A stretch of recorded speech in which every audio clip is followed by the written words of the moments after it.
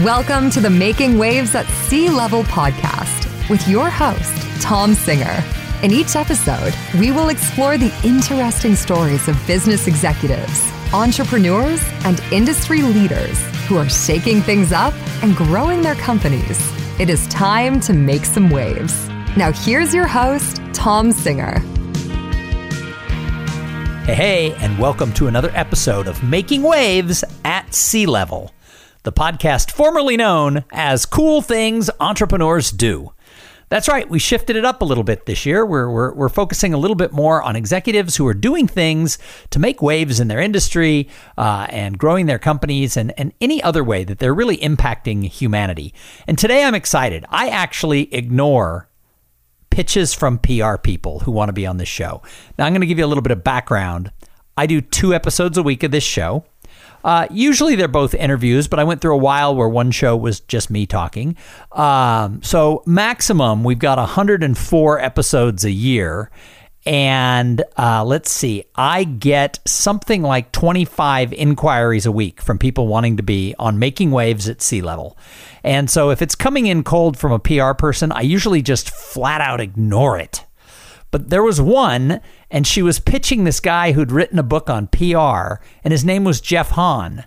And I'm like, wait a minute, is this the same Jeff Hahn from Austin, Texas, who I used to sit on a board at the Chamber of Commerce with like 20 years ago?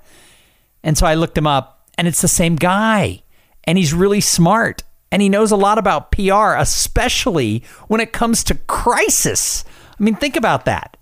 Companies in crisis, that's the time that leaders have to make waves, and I mean the good kind. So Jeff, he's a crisis guy. He helps his clients, especially in the food industry, but this translates to everybody. He helps them get out of a jam. Catch that double entendre because he works in the food industry. If they're in jam, maybe they're in jelly. I'm not sure. But he helps them get out of a jam. Mainly, he helps big brands in foods that he rattled off some companies. You've heard of them all. A lot of them get into PR trouble. There could be a food recall. There could be something else going on. When that happens, they call Jeff Hahn, and he takes over the PR. So, Jeff, welcome to Making Waves at C-Level. Tom, great to be here. Has it really been 20 years? It's easily been 20 years because I don't think we've crossed paths since I started speaking full time, and that was 12 years ago. So it's at least been 15 years. That seems right. I guess you're right. As I roll back I'm in the Wayback Machine.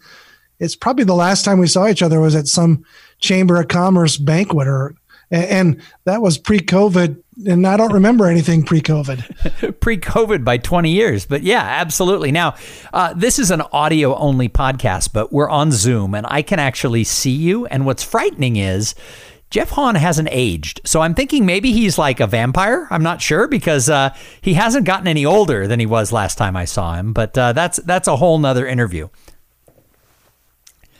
So, Jeff, tell us about your book, Breaking Bad News. Yeah, thanks, Tom. Well, Breaking Bad News is just out now. And really, it's a project that's taken me 7 years to try and encapsulate my 30 years of experience in the crisis communication function of PR. And what I've basically done is, well, my point of view on crisis communication is different. Many people believe it's like a dark art that only these hired guns who somehow or another have this unique connection into the universe can do crisis comms really well. And my point of view is exactly the opposite. It's not a dark art. It's actually a system. And you can know the system. You just need to be able to work it. So what I've done is create a model through which you can employ 12 different tools to work your way down through a crisis situation. So I set up this scenario that effectively shows in 2 hours, here's how you can activate your rapid response team and effectively respond to a crisis situation. So what kind of crisis is, I mean, I know you probably can't talk about everybody, but what's the kind of crisis where Jeff gets called in? Typically, the crisis situations occur when something goes public.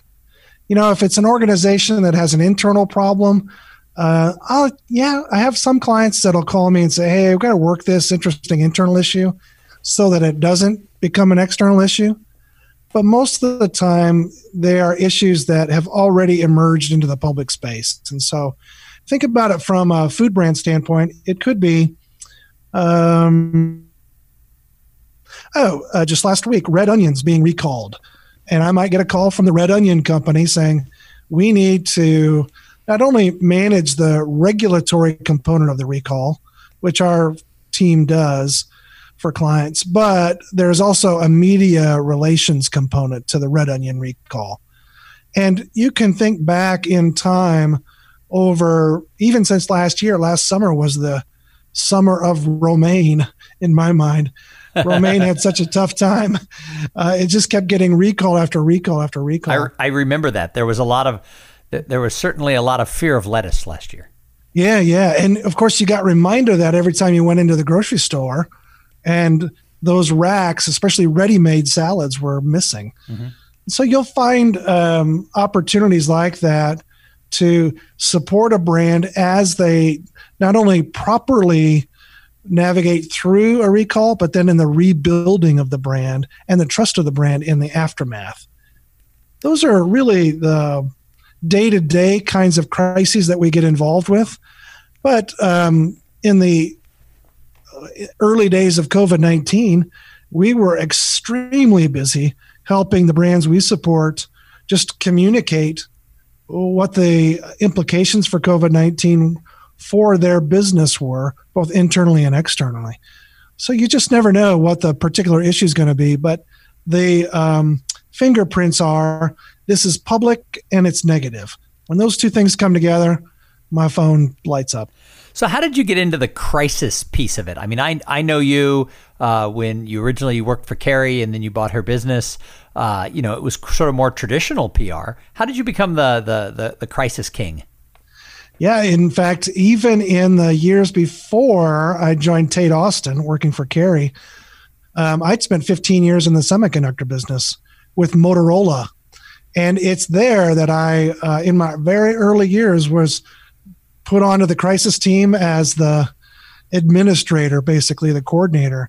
And so through that process, over 15 years, I was involved in just about every kind of crisis you could imagine, from Y2K to sulfuric acid releases, things that are environment, health, and safety related, to worker deaths and fatalities, to domestic violence actually spilling over into the workplace. I even, through that process, I was on one of the founding members of the Motorola Marathon. Back when Austin had that, Motorola was the founder of that race. It's still going on, and I was a part of it for 25 years. But what I figured out in the early days as the comms guy for the marathon was, people die when they run marathons. So does that happen? Does that happen often? Well, about one every, I think statistically it's about one every 120,000. So it's low probability. And in fact, a fatality may be recorded, but then a person might be revived. So you just never know how the numbers shake. But I have been a party to several of those as I've done work for Austin Marathon, Chicago Marathon, Pittsburgh Marathon, etc. So I had this strange and wonderful sidekick or sideline as a marathon crisis guy. And it just sort of snowballed from that point.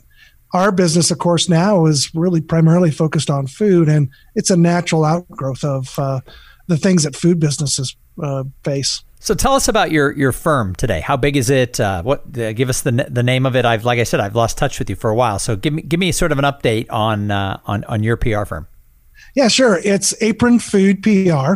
We're 33 people today, and we have clients that really range across the region, and some that are national, but mostly regional. We spend a lot of time promoting food brands, and that might be a new release, a new product, etc. But the other part of the business is this protection part, which is my expertise. The other side of the business, the promotions team, they get to do fun things They just think it's really cool. Hey, we're going to promote a new menu item for a client or a new product. And I just am thrilled when they are able to do that. But I don't get to participate in that fun. They don't invite me. So how did you make the pivot to food as your specialty? It's really a more interestingly long story than short. I grew up on a farm in Iowa. And so I've always been in the food business as a farmer, revisiting that and getting reacquainted with it after the semiconductor, my 15 years in semiconductor, was just one of those wonderful discoveries like, oh, I can reconnect to my farming roots through this business. And we have, over the years, just accumulated a really nice portfolio of wonderful food brands. Nice. So you've worked with a lot of companies, large and small. So what advice do you have for executives to, number one, keep them out of a crisis, and number two, deal with it when it happens? Well, the number one thing that goes wrong when a crisis actually occurs, and it's not specific to any industry, but it is the single most recognizable failure for a brand responding to crisis or in crisis, and it's their failure to properly activate a decision-making team. I call them rapid response teams, but the failure in preparation of who's on that team, who sits in the chairs that have specific roles, is one of those exceptionally preventable failures. But brands don't think about it a lot of times. They just sort of make assumptions. Well, if something goes wrong, I guess this person and that person, I guess they'll help, etc. But a really well-defined rapid response team, which I cover in one of the chapters of the book, and prescribe the roles, makes all the difference in the world. After that, you're going to be relying on a lot of judgment and executive experience. But the failure to define the team is the defining and common denominator of most brands who either succeed or fail through crisis. And there are very specific roles. I'll talk about those. There's a chief decision maker, not necessarily the CEO, by the way. It just needs to be somebody who's empowered to make decisions on the part of the brand. There is a secondary decision maker, someone who is the alternate. And you need that because your mother was right. Nothing good ever happens after midnight, except crisis. And that's when the chief decision maker is on a plane, out of touch, on vacation, etc. So you need an alternate. But the third role that is often overlooked is the crisis team coordinator, that rapid response team administrator that lights up the response room. And that lighting up means activating the team. There are tools to do that with one touch of a button these days. It means effectively lighting up the shared workspaces, bringing those online, and then being the scribe to understand the ebb and flow of decision-making that's happening. Team coordinator is possibly the second or third most important decision point or role in the team. And then you've got your subject matter experts, comms, legal, operation, subject matter experts, HR sometimes if they're needed. But those are the roles that brands often fail to set into place and say, if we just have those right and you three people know what you're doing, we can get the rest right. So what you're saying is that these things should be set up long before a crisis happens. It shouldn't be like, oh, we're in a massive crisis with a recall of, blue onions or whatever. What do we do? There should be a crisis plan in place if you're a brand. Yeah, and it only has to be as big as a business card. Here's our crisis plan. This is the phone number we call. This is the Zoom conference line that we get in on, or this is the conference room we go to. If you'll just make your crisis plan that big and those designated people carry that card, you're ahead of most. And then the next thing on the card is call Jeff Hahn. Yeah, I try to put my name and contact info on the other side. So when you say on the back of a business card, you actually mean the back of your business card. That'd be ideal. Yeah.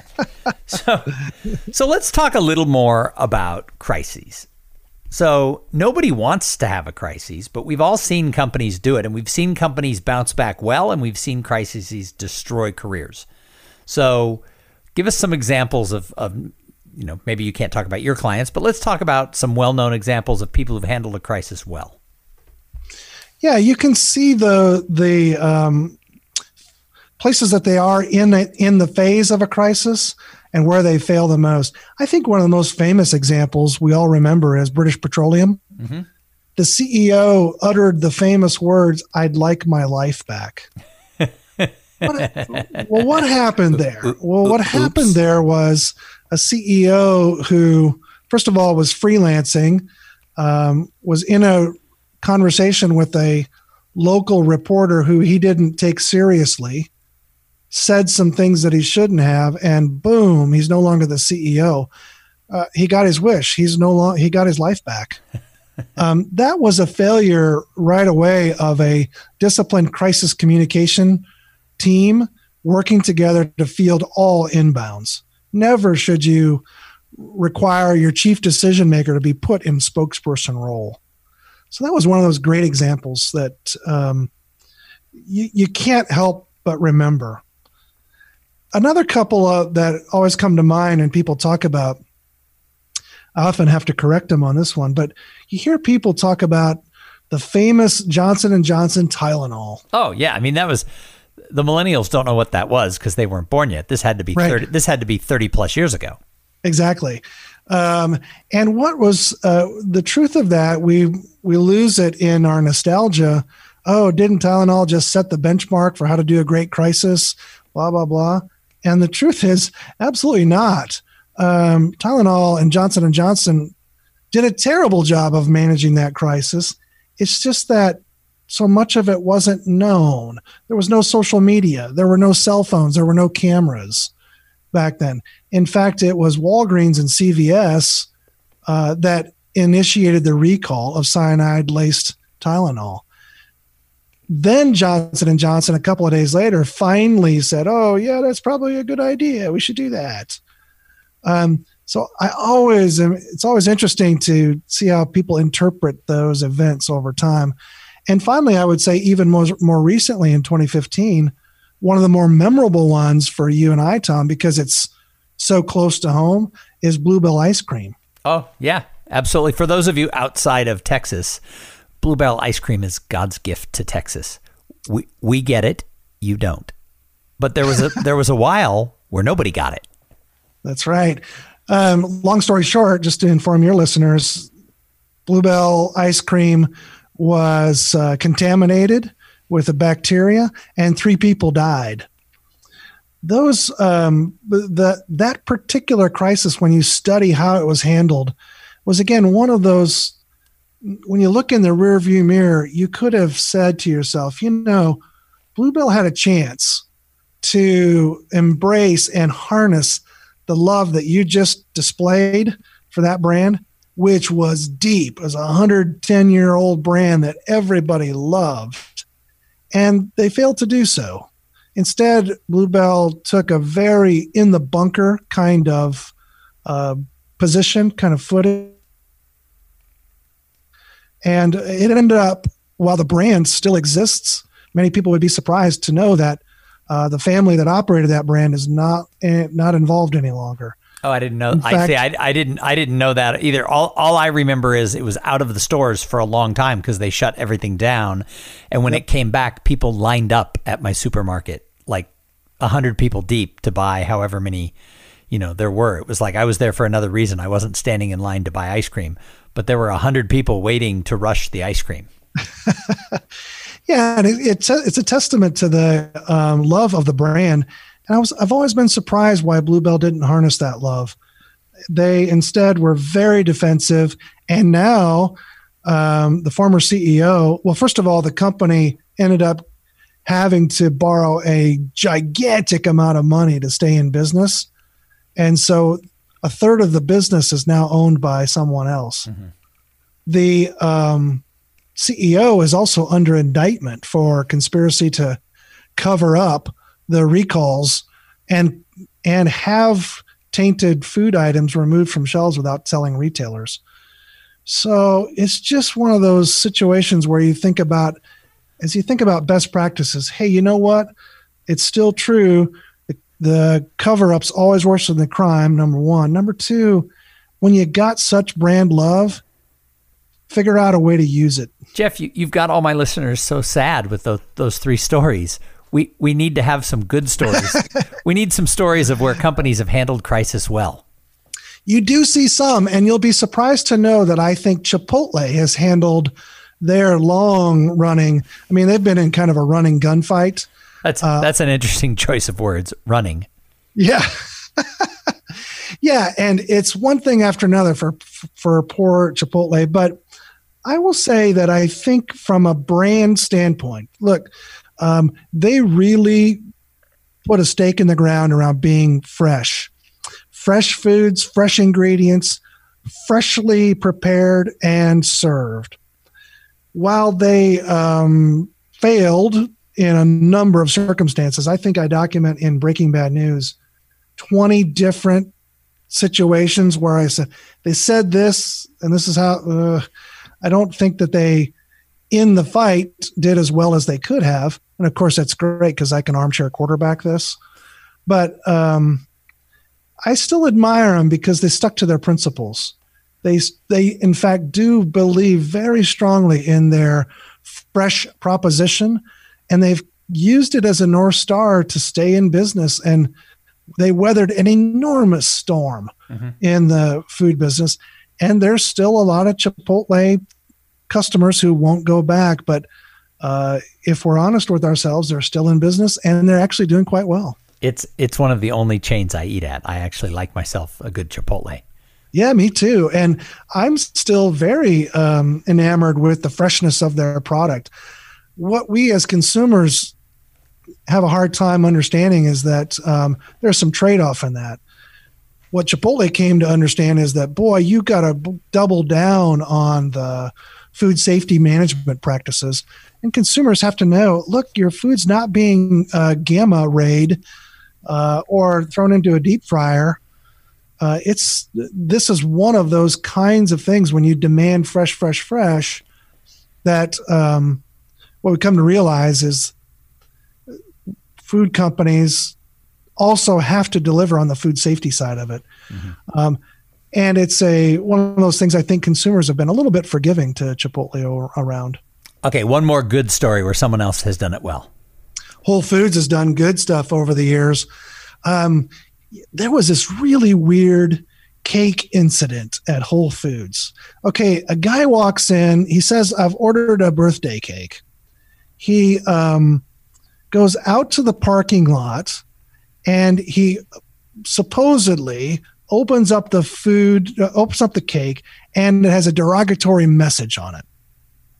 Anti-gay slur. He does a video recording, posts it online, and immediately social media erupts against Whole Foods. Whole Foods did a masterful job on this. In less than 24 hours, in fact, I would say, if I'm remembering the time clock on this, it's probably less than 12 hours.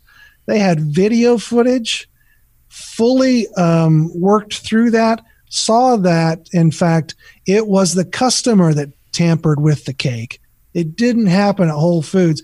And, in fact, the person who served him, the bakery, was, in fact, someone who was very sympathetic to LGBT causes. And so Whole Foods didn't hesitate. They turned right around and said, this guy's an absolute fraud. And they didn't try to work it behind the scenes. They didn't try to manage this in a way that tamped it down. No, they came right back and defended themselves. I love that. I was so proud of Whole Foods that day. I said, yes, finally, stand up. So when a company is in the right, they need to stand up for themselves. Absolutely, especially because social media is such a instant outrage platform. You got to get in there. Yeah. I mean, you got to get in there and not waste any time. And you've got to set a narrative in place that allows you to control the situation. And brands are often really reluctant to do that. there's sort of this weird, it's kind of a weird default that brands say, well, we must have done something wrong. Well, that's crap. No, stand up and push back. Get in there quickly and set the narrative. So, Jeff, I have a couple of more questions for you. But first, I have to thank the sponsor of this episode. So this episode, it's brought to you by Podfly Productions. Podfly, they take the time and the headache out of creating your own podcast. They set you up with the right equipment, training, and guidance to ensure that you sound amazing. Podfly does all the heavy lifting and that pesky technical work so that you can focus on creating great content, growing your audience, and interviewing really cool people who are making waves, like Jeff Hahn. Hey, if you want to start a podcast, and I know that some of you do, jump over to podfly.net/coolthings and check out the offer that they have for the listeners of this show. And yes, I'm quite aware I need them to change that to podfly.net/makingwaves. We just haven't gotten around to that yet. So podfly.net/coolthings. So Jeff, I used to call the show Cool Things Entrepreneurs Do. What's the coolest thing you're doing in business right now? Well, I think I'm looking right now at the landscape of the agency world and asking myself on the back end of COVID-19, what's the world going to be like? In my business, I believe it's going to be more and more specialized. So I continue to take chunks of my company and pull them apart into separate brands. The food business now has its own brand. My energy business has its own brand. And asking the leaders of those brands who now have set them up on their own P&Ls, I'm asking them to become experts in their spaces. Really drill down deep. The age, in my opinion, of the quote-unquote full-service agency has come close to an end. Clients, even big clients, we had a wonderful pitch with a Fortune 200 company 2 weeks ago, and they said, we'll never hire another big agency. These big agencies or full-service agencies are undifferentiated. They don't invest in the expertise that the clients need. And so the cool thing I'm doing right now with my business is pulling it apart and taking that. If you think about it from a T structure, we used to have a T with a wide top and a short stem going the opposite direction, shrinking the top and making that stem really deep. And it's a difficult turn to make because you've got to commit to a category and you got to love that category as much or more than your clients. Sure. Well, it's a good thing that you love food. I like food, and it shows. And remember, our brand is also we represent beverage brands of all kinds, and so that's where I really get in trouble. Nice. So there's got to be some distilleries and wineries in that list. Oh, absolutely. In fact, we did a new business pitch just today with a wine category brand. Very interesting cultural problems inside of that particular organizations. I hope we get it because I think we can do a lot of good there. But fascinating. Once you drill way down deep into a particular category, many agencies are afraid to do this because they don't want to give up variety. Boy, you find out so much the expansiveness of a particular industry. And so that's pretty exciting to me. Yeah, so I've started working for an executive search firm, and that's interesting because a lot of the people I work with go very, very, very deep into certain categories. So I'm still trying to find my home within that company, but a lot of people go really deep in a single industry as a search professional. So yeah, it makes sense, and I think it's important to find a category that you're really personally interested in. Like my farming days make me interested in food, and for my energy business, the way I put those two together is we operate at the bottom of Maslow's hierarchy. I don't get invited to parties where luxury brands are. I don't go on cruise ships. That's for cool people. I don't get invited to those things. I don't go on those things. So I know where my position is, and that's where I'm comfortable and most interested in. So Jeff, when you look out at the world of business, what executive out there do you see where you say, wow, they're making waves in their vertical, whatever it is. Who do you admire? Oh, fantastic question. And boy, there are so many. I think lately I've come to admire Tim Cook at Apple as much or more than any CEO because of his quiet discipline. It'd be surprising, I think, to most people to know that Steve Jobs, as big in the world as he was, created a company that the only thing Tim Cook has done is double the revenue. Mm-hmm. And that is a massive, massive undertaking, and the ability of a quiet, contemplative guy with a lot of discipline just to survive in the wake of Steve Jobs. And he reminds me so much of that famous Leonard Bernstein quote. Bernstein, who has conducted the New York Philharmonic, was once asked, hey, what's the most difficult instrument in the orchestra to play? And Bernstein's response was very thoughtful. He said, after some time, he said, second fiddle. Which reminded me of the attributes I love in the best leaders. They're humble, they pursue excellence, and they're patient, not only with others, but themselves. Still, they're going to take that chair and they're going to work it until such time as it's their moment. You know, it's interesting. You talk about Tim Cook in that manner. It would be an interesting study to go and see how people do who have to follow giant shoes CEO, like celebrity CEOs. How does the next person do? I bet you most of them don't double the company. No, that kind of performance is just unheard of. And you can track it across big, large companies.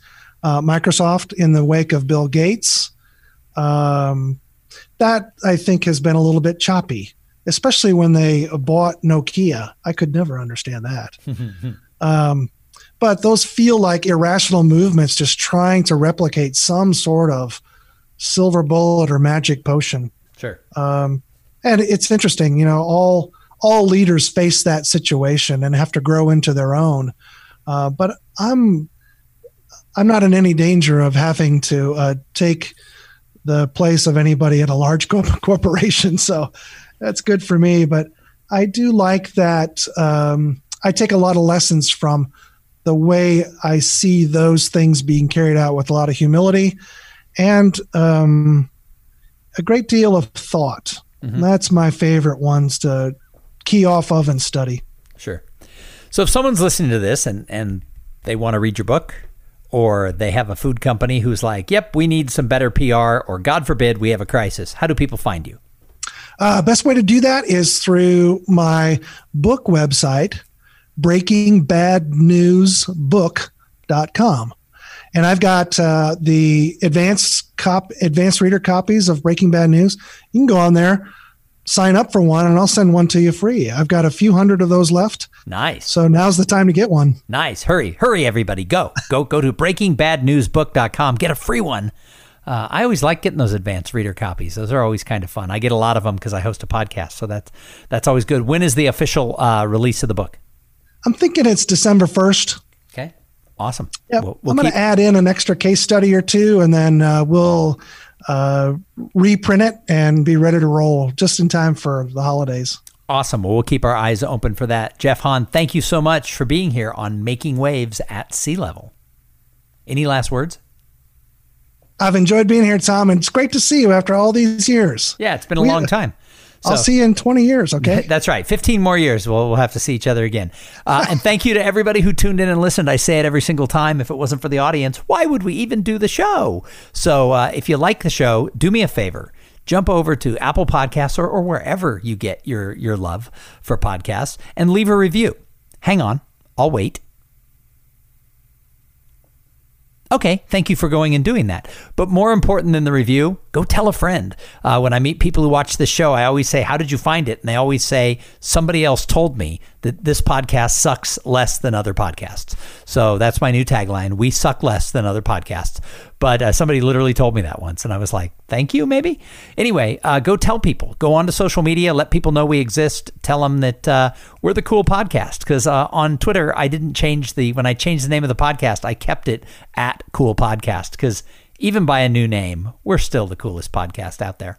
And we're going to be back in a couple of days with an interview with somebody making waves like Jeff Hahn.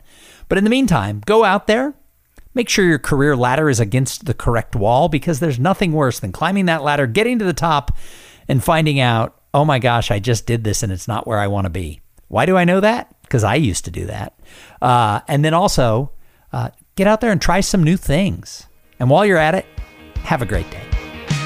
Thank you for listening to the Making Waves at Sea Level podcast. Without your listening to these in-depth conversations, there would be no show. Connect with Tom at tomsinger.com and follow him on Twitter and Instagram at tomsinger.